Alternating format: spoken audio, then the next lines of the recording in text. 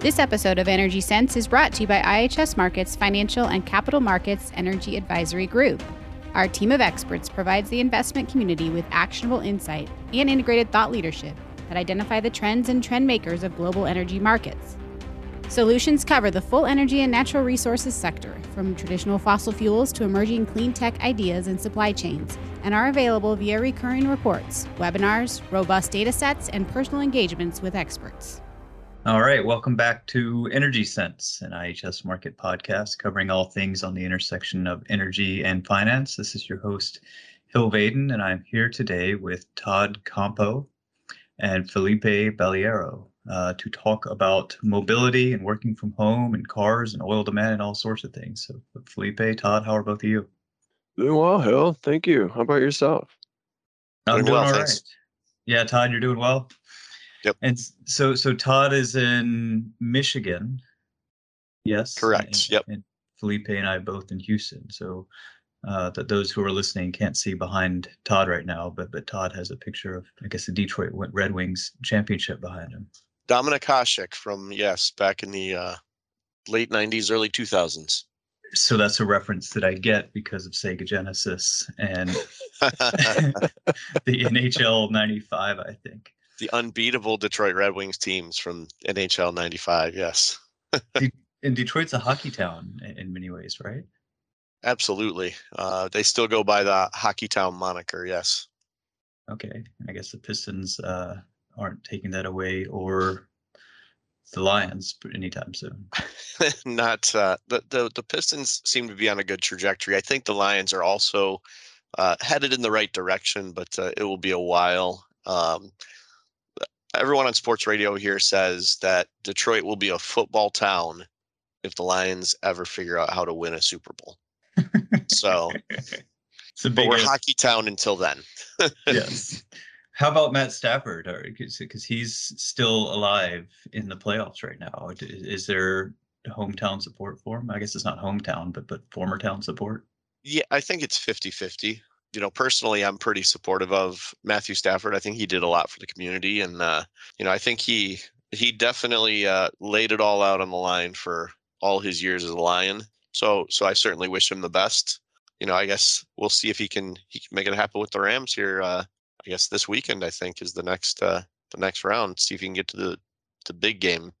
Yeah, Felipe we can watch with impartiality from Houston, because we've got no football team to be proud of right now locally. Nope. We haven't been for a while. No, this is very true. I guess we had baseball, or have baseball. Well, this is not a sports talk show. I ran into Jose Altuve the other day at my tennis club. He was there with his brother playing pickleball. That's awesome. Yeah. That's very cool. Well, I got to tell you, Hill, I love this conversation because my master's degree is actually in sport management. So I could totally do a sport podcast. That'd be all right. Well, how did you end up in auto analysis? I was in auto before I finished my master's degree. So those jobs are very competitive, and they usually want you to start at either low or no salary. And by that time, I was like, I don't think so. It can be a hobby. Well, I hear on sport, a lot of people get into sports journalism to meet their heroes, and I hear you find out that all your heroes are not very cool. And so there's a real kind of the shining of sports sometimes disappears for people once they get in there, and they're like, oh wow, so and so, I idolized him in my youth, and he's a complete jerk. Yeah, I've heard that as well. I haven't experienced that personally, but I have heard that too. Well, hopefully that's not the case in automobile analysis or energy analysis. I have not found it to be the case. Well, so all of that to say that we are the three of us working from our homes right now. What we wanted to talk about is the effect of working from home, which seems to be more and more normal. So more often, you're seeing people, as we are here with their decorations, their home decorations behind them, hearing dogs, seeing children, and it has changed human behavior and commuting. And you and I, where we all talked a couple weeks ago, I've had to change my battery earlier this year because I don't drive my car enough, which is great because I'm not putting miles in my car, but I wasn't planning on dead battery as a result of that. Obviously, this started with the pandemic and the lockdown and all of that, which seems to be moving past us, though.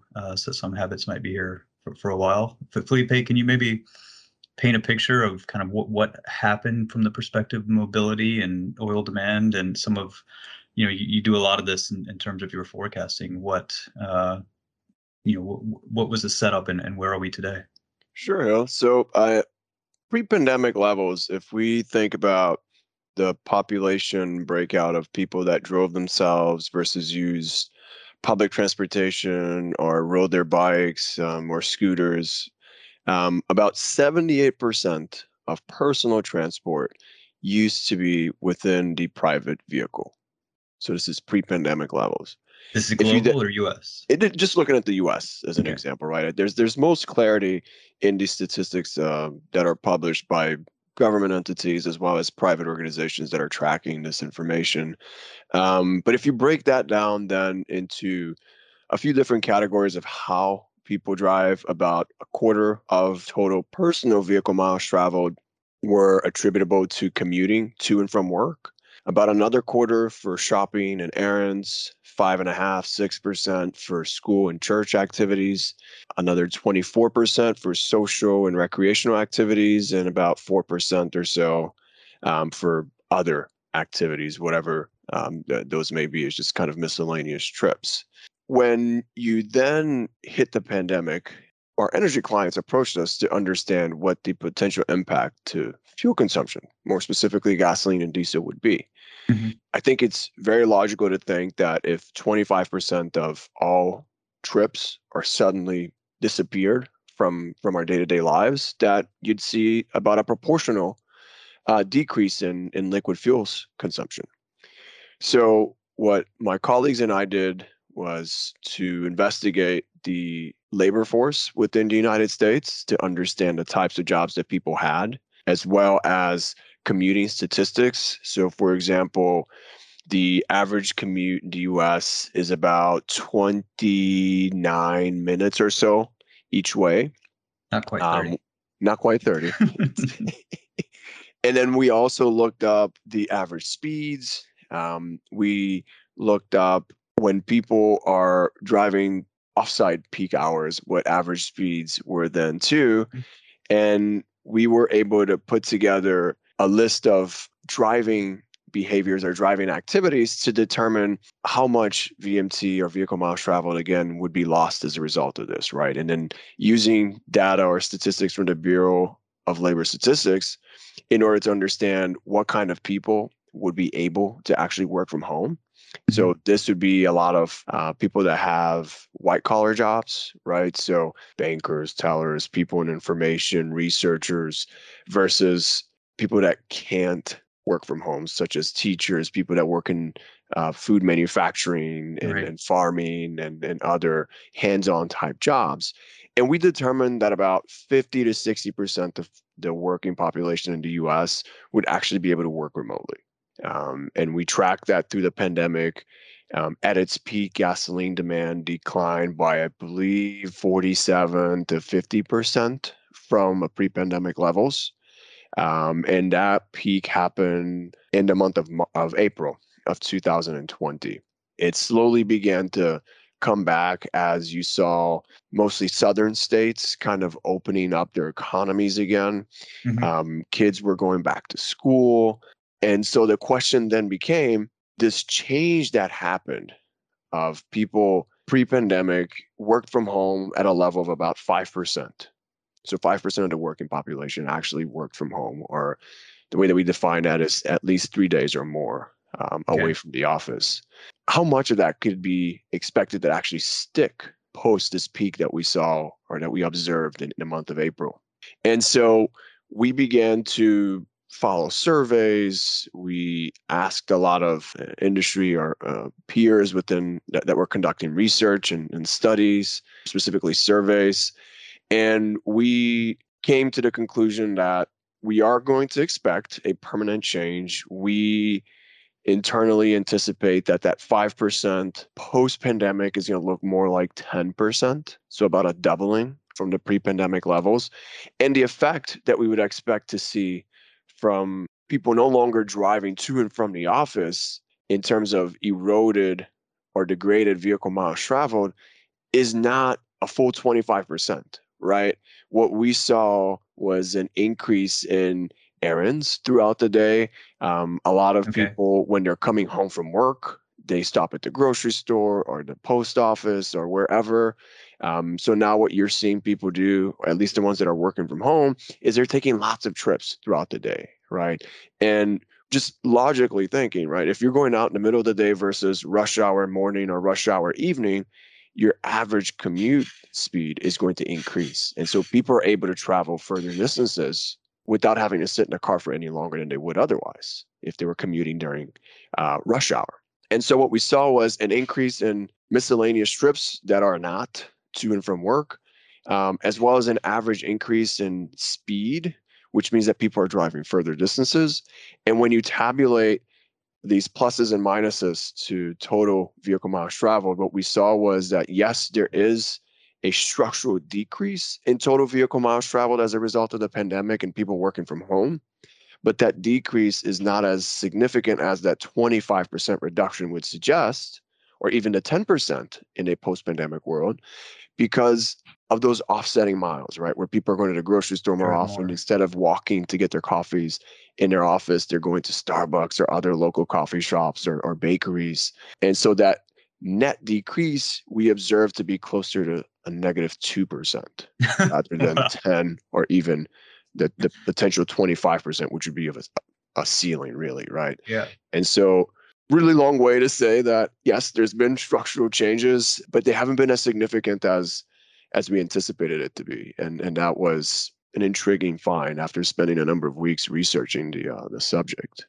Which I think has been kind of true, and this is maybe a conversation outside of all of our wheelhouses, no pun intended, but with electricity that and heating and things like that even though energy is more efficient with better doors and windows and things like that we still use more, and every ounce of efficiency that we gain, I think we spend more energy in the process, just because the demand kind of fills in. Yeah, that makes sense. You've got a lot more people, right? Rather than, when you go off to the office and a lot of more modern thermostats that track when you're in or outside of your home. Yeah. If you're all in the same place, you're able to control to a single temperature and you have one single unit. Whereas if we're all at home and the office building is still open because you've got a handful of people that have to be physically present because they can't do their job from home, it's still using the same amount of energy, more or less. Yeah, and if we're wrong, some of our power colleagues can contact us to correct us, but these are our guesses. So, Todd, I want to get your thoughts on all this, but particularly on the car side of things or the automobile side of things. So, has any of the changes in driving behavior kind of do they reveal themselves in the types of cars people are buying? The big headlines on automobiles over the past 2 years have been that the prices are bananas and used cars they're like gold. Yeah, I think the answer is partially, really. And the reason I say partially is because we have not been able to keep up with the demand for new vehicles. What's been really interesting about the past 2 years with the pandemic and coming out of the pandemic is that there's been really high demand for vehicles. Much like vehicle miles traveled dipped in April of 2020, March, April, and then started to come back. Demand for vehicles did the same thing. By the back half of 2020s, the demand was back to pretty strong levels, not quite to 2019, but near 2019. And then all through the past year, demand's been really high, but supply's been really challenged. And, we can go into it later if we want or not, but, supply chain challenges, chip shortages, manufacturers building vehicles that they can basically, and just doing what they can to keep throughput has hampered a little bit, I would say, the potential of the consumer to buy what they want. But we certainly have seen a lot of vehicles changing hands, a lot of used vehicles. There seems to be continual demand for moving from a traditional car to more of a truck, a little bit larger vehicles, your crossover utility or sport utility vehicles.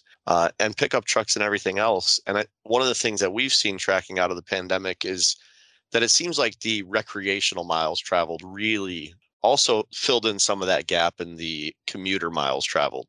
So not only are we working from home and we're doing errands during the day and we're getting out here and there, but it seemed like there was a return to the good old fashioned road trip as well.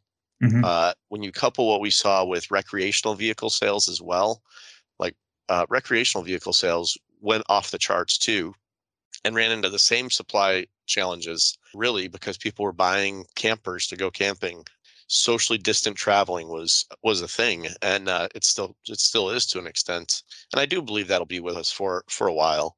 But all those things together, we definitely have seen not only, I would echo what Felipe said. We've been saying vehicle miles traveled has been back most of this year.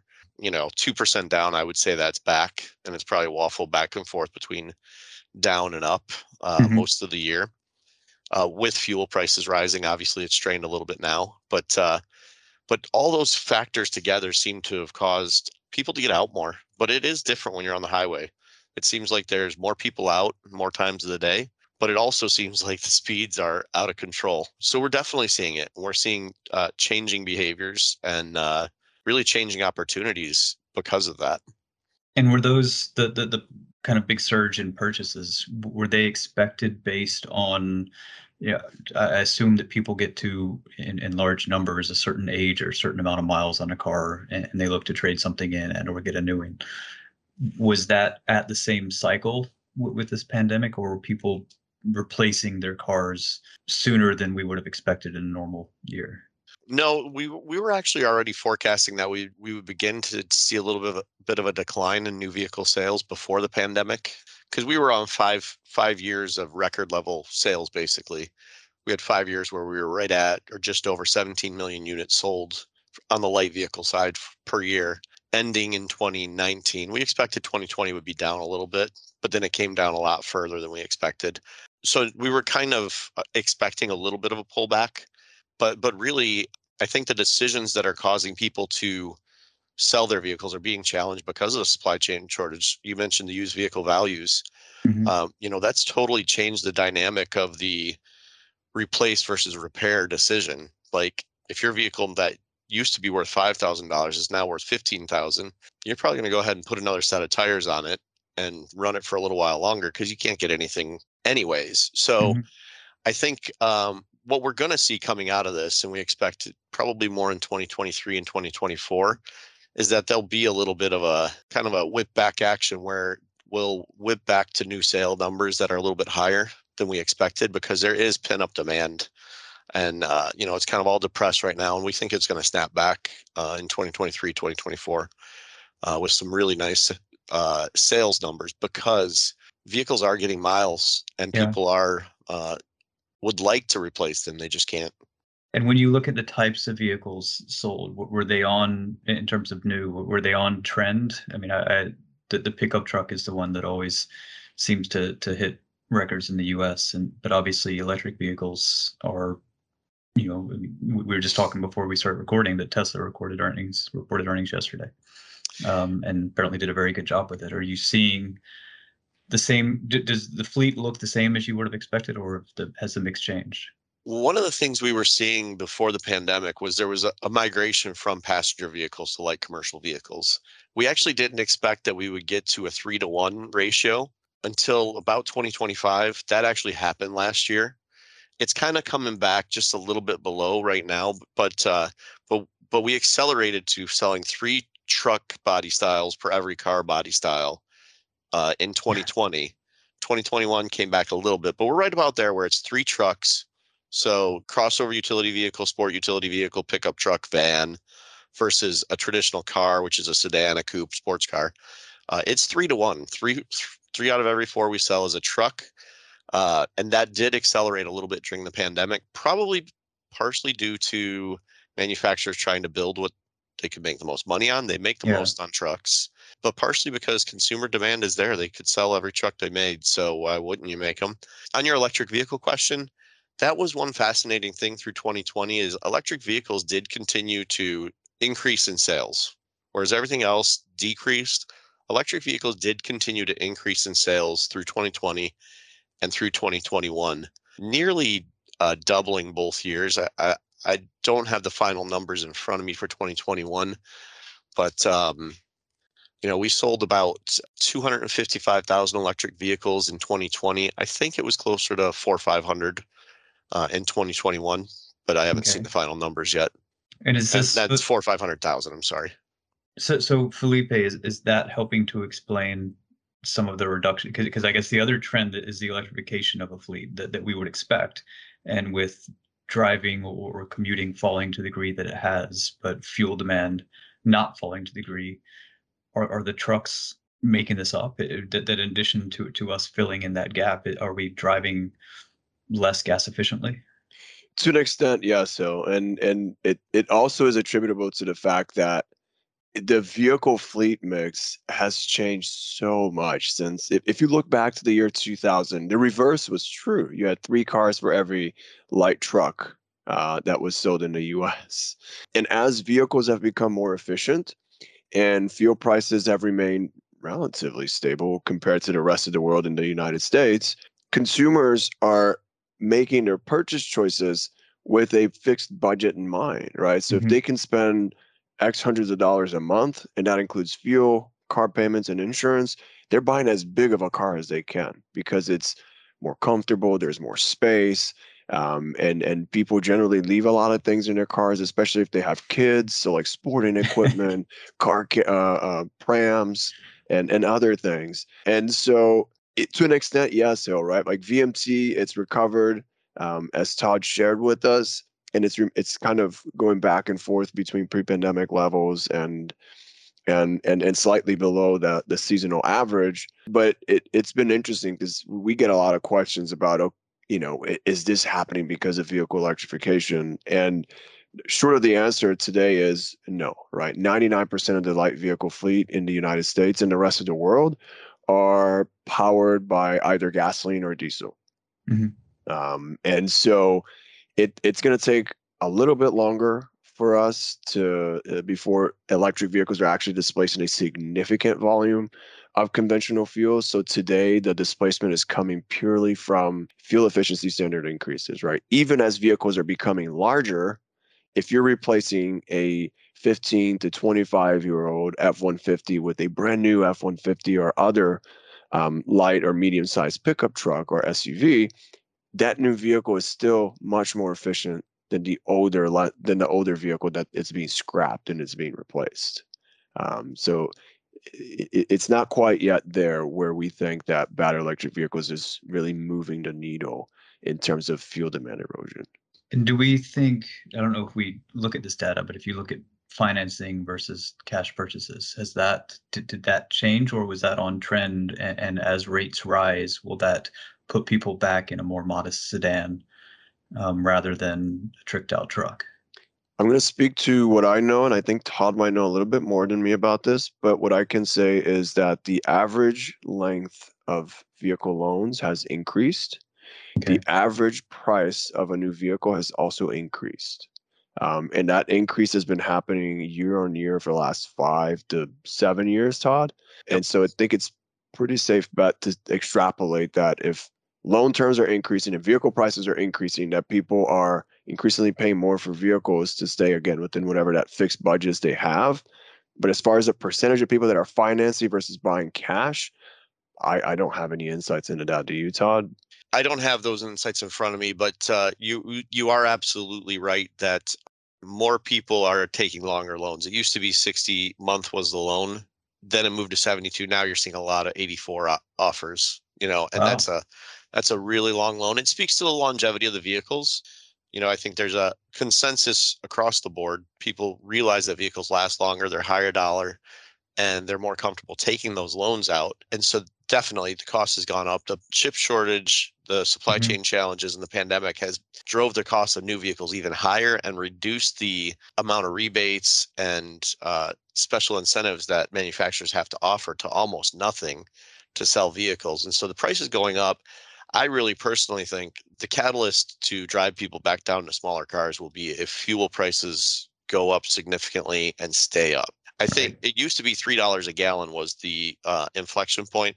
I really think it's probably more like $4 a gallon or even higher now before we would start seeing that change in behavior, just because people are they don't love $3 a gallon gas, but they're pretty comfortable with it across the board. And that's average, obviously. I know in California it's higher, but that seems to be the thing that would cause people to go smaller. That's what we saw during the Great Recession. People started going smaller.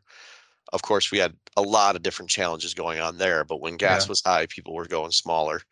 Once gas prices came down, people went rapidly bigger. So I don't think the trend's going to change that much. How about on the longevity of the cars? And I don't know if this is true or not, but I used to deliver pizza. Well, that is true. I used to deliver pizza.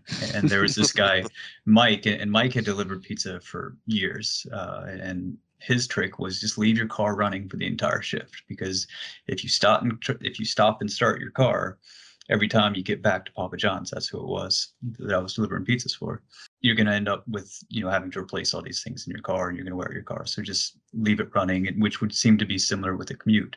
I guess one, was Mike right? Is that true that I should have left my car running my whole shift? And if so, does that higher frequency of going to the grocery store or going to the post office or whatever, is that going to shorten the lifespan of these cars? I think it's an interesting question. I do think there are a lot of mechanics tales that would tell you that, if you keep it running, keep the fluids flowing, that's the best because the fluids are flowing. But the caveat there is you do have to make sure you're replacing the fluids regularly. I mean, that's the lifeblood of the vehicle. If you're replacing your fluids, keeping your seals all lubricated and, taking care of your vehicle, putting good gas in, if you keep it running, it's probably better. I mean, when you think about what happens when a vehicle starts, it's a pretty rough thing where that starter's spinning and trying to force the engine to start. So there's some stress there, but I think the vehicles altogether are engineered so well these days. I mean, it used to be that people would talk about Toyota and Honda being, a cut above the rest. And I still would argue that they probably are a cut above the rest, to be honest.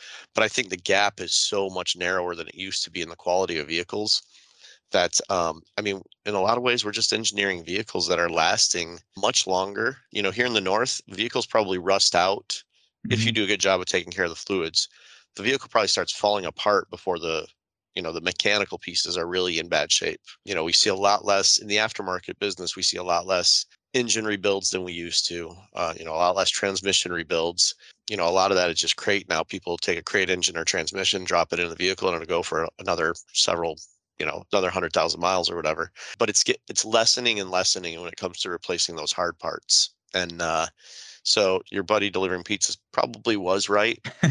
But, really the vehicles have gotten a lot better. You figure the internal combustion engine has about 100 years now of refinement into it.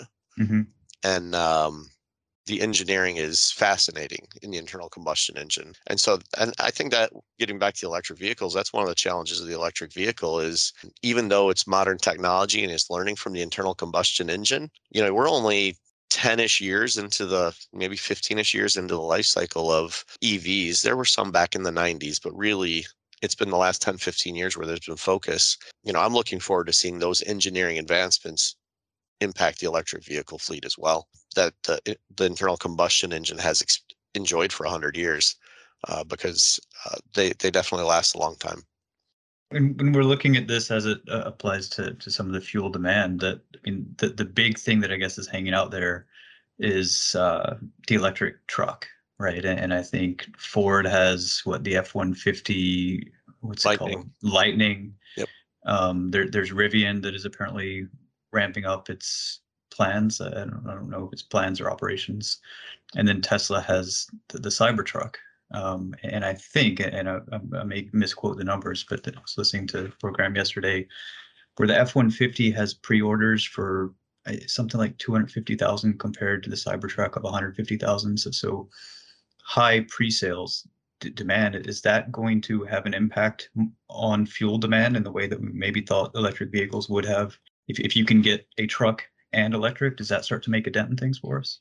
I think it starts to make a dent, Hill, but again, you have to move, like the volume has to be there, right? When you start thinking about a modern F-150, right? The latest one with the most efficient engine configuration, engine and transmission configuration, I should say, you're probably averaging close to 25, 24 miles per gallon, whereas it's replacing something that was averaging 13 to maybe 15 if we're being generous, considering that they're old and probably not that well taken care of.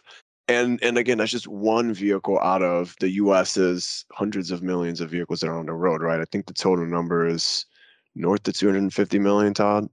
It's north of 280 million. There you go. Yeah. So you really, I mean, and if you're talking F-150 volumes today, Ford sells, or I'm going to cite a pre-pandemic number because I think I'm more confident in that. They move over 500,000 F-150s every year. Easy. Yep. And that's not, anywhere close to their record year. Mm-hmm. And so when you start thinking about 250,000 F-150s, it's a big number, but it's still less than 1% of Right. vehicle fleet turnover, right? And until you get to about a third or more of the vehicle fleet, you don't see a huge fuel demand impact, right? And so if you look out to 2050, our current assumption is that U.S. new vehicle sales will be north of about 50%. And if you assume a 50% number, given the average age of a vehicle on the road today, you get to a fleet or total vehicles on road, the percent of those that would be battery electric is less than half of that, right? So it's like 20 to 22%.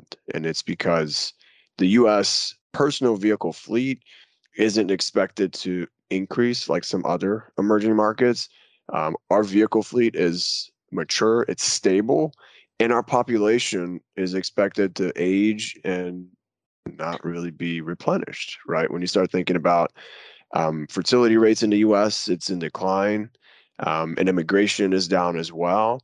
Mm-hmm. And so a lot of what would drive population growth, the factors just aren't there for the United States. And that has an effect on GDP, which also has an effect on new vehicle sales, right? And so we When think that kids don't want to drive anymore, right? I mean, I there's don't also want, that. Yeah. we all wanted our driver's license the day we turned 16, and Huh. my sense is that 16-year-olds, whether Uber, whether Lyft, whether they stay at home and just play video games by themselves, we're not seeing that trend of new car sales in 16-year-olds, are we? Yeah. And think about why we wanted a driver's license, to see our friends, to be socially active.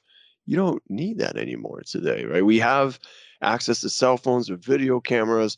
We're all online communicating, we're learning, we work online, right? If you look at us, if you take us as examples. Yeah. And so that need to go out and drive is not quite there anymore. And then also traffic today is horrendous, just about anywhere in the US, right?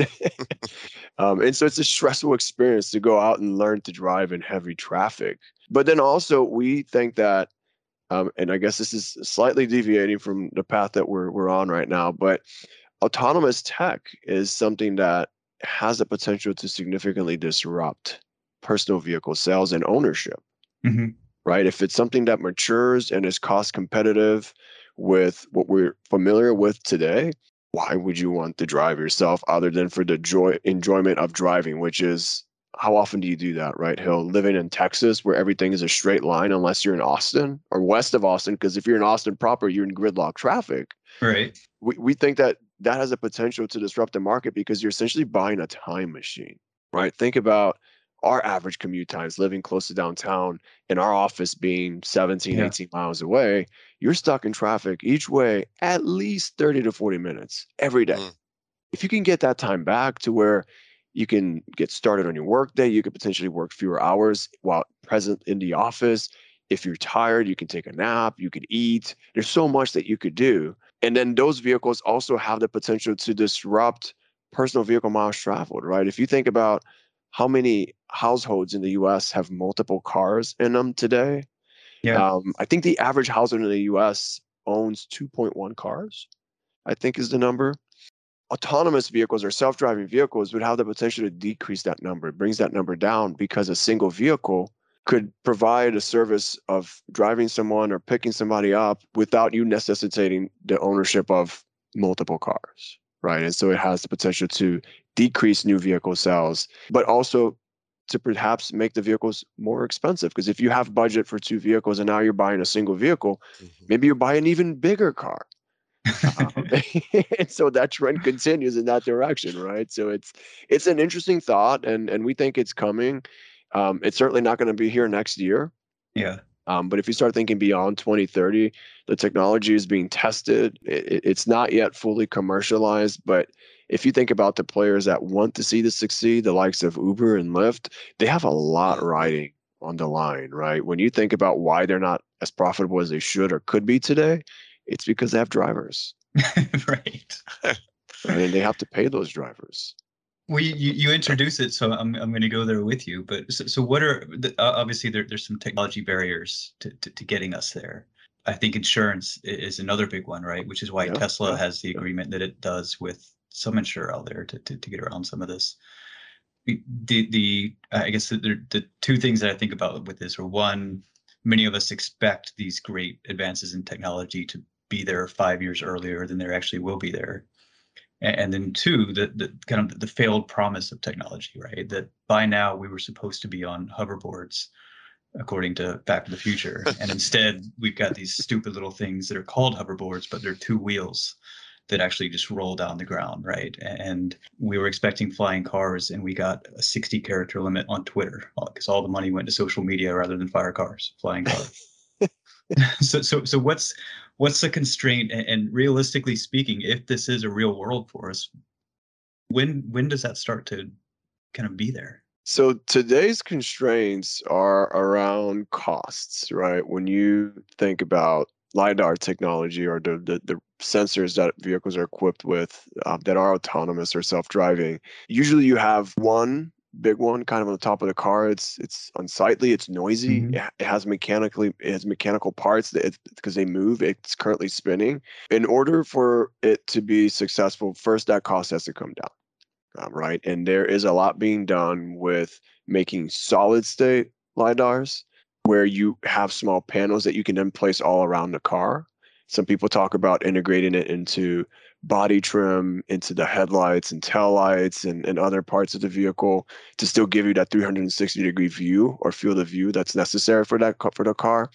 Then you also have an issue of communication, right? The cars have to be able to talk to something or someone. Today, where we see deployment of self-driving vehicles, they typically are geo-fenced, meaning they operate within a certain parameter. What automakers are doing today, and then you have to start thinking about the different levels of automation, right? So if you think about no automation whatsoever, that's called a level 0, whereas a fully autonomous car without any user input, say level 5, today we're kind of at that level 2 to level 3 split, right? Even if you take Tesla's autopilot system or full self-driving, as they're beginning to call it and roll out to people to try out, or what Ford and GM and Daimler are doing, these all require someone to still have their hands on the steering wheel, and they can only be used under certain driving conditions, right? And General Motors and Ford go as far as limiting certain highways, whereas Tesla kind of lets you do whatever,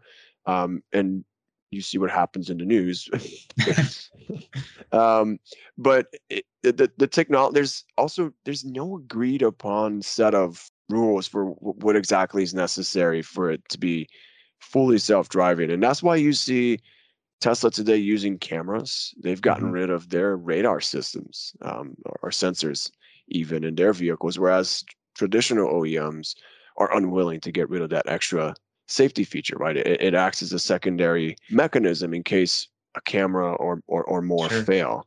And then you also have the issue of legislation, right? There are no real rules for what should happen. And I think the reason that you see a lot of trials in the US is because there aren't regulations, and the way that the US works is if you're doing something and there are no rules around it, so long as you're not harming anybody or anyone or anything, you can carry on, right? Yeah.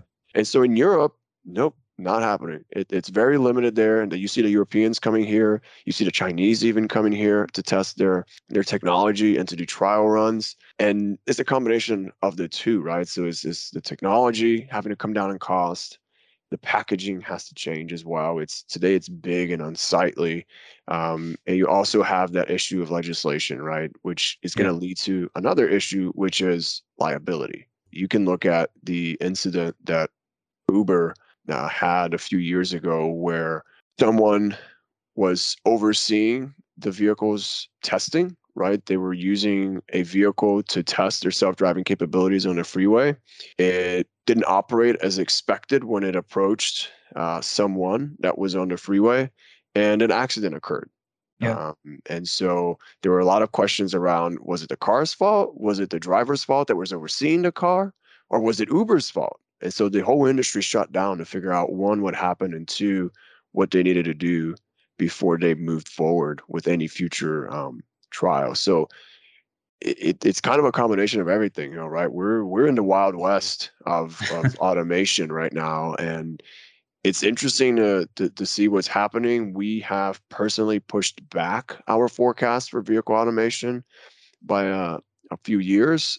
We also thought that by 2022, 2023, you'd have more commercialization of it, and a pandemic just put a big roadblock in the middle of it. Companies stopped investing. There weren't people that were available to be used as testers. And so you've seen development really significantly slow down over the last couple years. Does inflation turbocharge that? I mean, there's all this talk of all the wage increases for, cashiers at grocery stores and other jobs like that. If I am Uber and my drivers are going to be demanding more wages, I am re-incentivized to get rid of those drivers in the same way that HEB or non-HEB for people outside of Texas is incentivized to get rid of cashiers when they're having to pay a cashier's 10% more. That's a great point, Hill. Even though that is happening, we haven't factored that into our outlooks at the moment. It's certainly something that we are discussing, but we've not yet made any significant changes. I think that the issue of inflation and wages is something that is still being fully understood, right? There's some obvious signs, like you said, but when I go to the grocery store, I don't see my bills being necessarily all that much higher, which would be indicative of the higher wages. And Big Macs, for example, aren't more expensive either, right? They're slightly more expensive, but they haven't doubled in price. Get some eggs and bacon. Eggs and bacon have been pretty much doubled in price. Well, so I want to be conscious of time and respect for y'all's time. I could continue this conversation all day long and talk about sports with Todd. But Todd, maybe just to kind of wrap things up, when we're looking at this future world that Felipe just described, he introduced liability concerns, he introduced technology, and I think Felipe knows, we've talked about it before, but I view a lot of the traditional auto manufacturers as many of them building boxes to move around somebody else's fancy technology, whereas Tesla itself is building technology to move around that it owns.